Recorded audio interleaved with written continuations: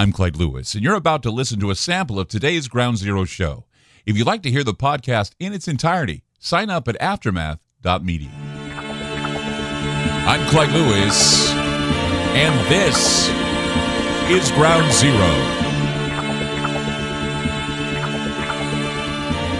The numbers to call tonight, 503-225-0860. That's 503-225-0860. Hope you all had a great weekend.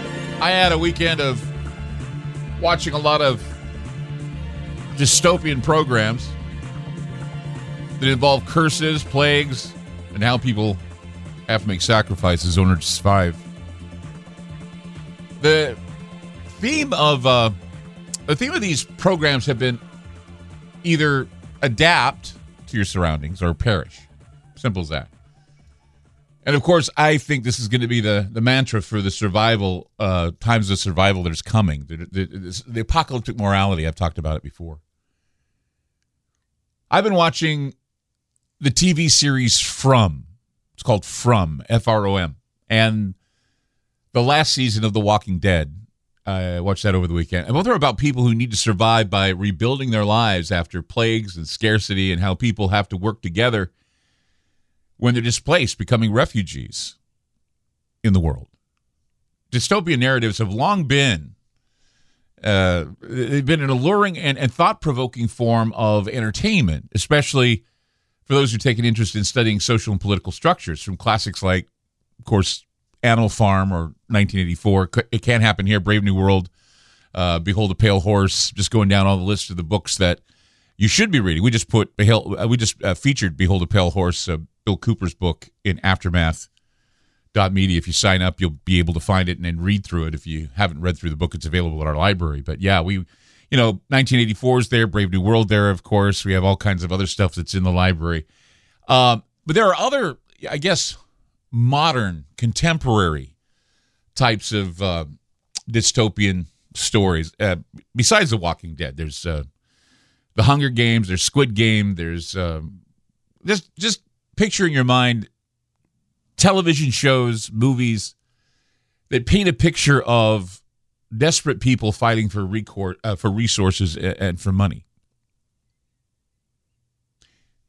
It basically sends the message, and the message is loud and clear here. Our lives are driven by fear. Fear leads us to spend and consume. Fear leads us to withdraw from our communities, and fear leads us to apathy regarding our own social and political processes. This fear is conditioned as much as it's natural. People have a natural fear, of course, but there's a lot of conditioning as well of fears. Some of them are sometimes we read into things and it scares us. And fear motivates the fight or flight mechanism in the body. And it's fear that triggers most turmoil. When somebody gets angry at you, usually if you can find out why they're angry, it usually has a basis in fear.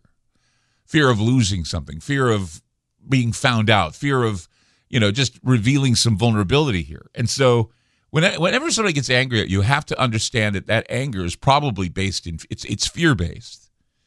When somebody acts against their character, I've noticed this because, in the times that I've dealt with people on a staff or in radio or whatever, you see guys that do something that's outside of their character, and usually it's because they're afraid of something. Whether they're afraid their marriage is going to fall apart, whether their kids aren't doing well, or something in their relationship, or there's an animal or a pet that's dying. People, they act differently, and so it's always wise that when you start seeing this happen, you have to ask. Because the other day, I did the show about the Joro spider, and I received an email telling me that the show was inappropriate.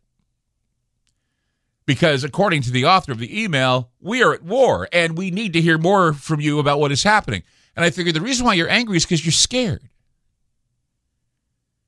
The spider show was interesting because it had something to do with the global biota and how it's changing, and how things in this world are changing. And these are things I find interesting to talk about. The war is nonstop 24/7 on most of the news networks. And so if all I did was talk about the war, I mean, now they're reporting stuff that, really doesn't make a hilloween's difference as to what's going on.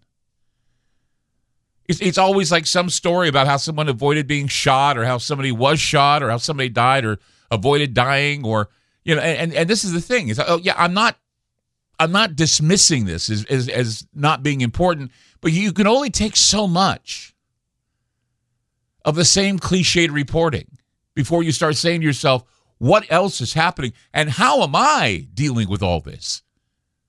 What is my personal feelings? When do I have time to be pensive and introspect?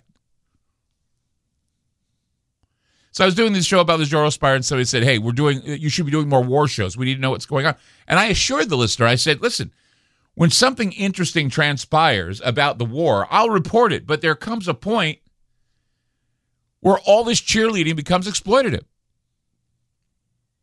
I mean, we're at that stage now in the mainstream media. We are at the point of overkill with the war and why we should be supported. But in the need, no one stops to think about the long-term impact of what is really underway here. It's not good. I don't think it's healthy mentally. And we're about to see some horrible repercussions from this moment in history because it's very much a well-designed... It's a well-designed motivator. It's an agenda. And eventually what it's going to do, and it's going to be a perfect way to pivot into starving people.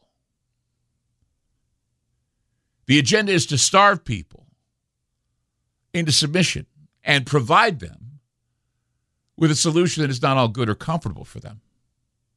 As war continues to ravage Ukraine, Americans, particularly those who live paycheck to paycheck, are beginning to feel the financial squeeze on their food prices from the conflict half a world away. I mean, you need to understand that we started talking about what is known as Big Mac economics, food chain disruptions. Now we have a war, and this is going to cause even more of a squeeze on your paycheck, more of a squeeze on your ability to feed your families. It's all by design, guys.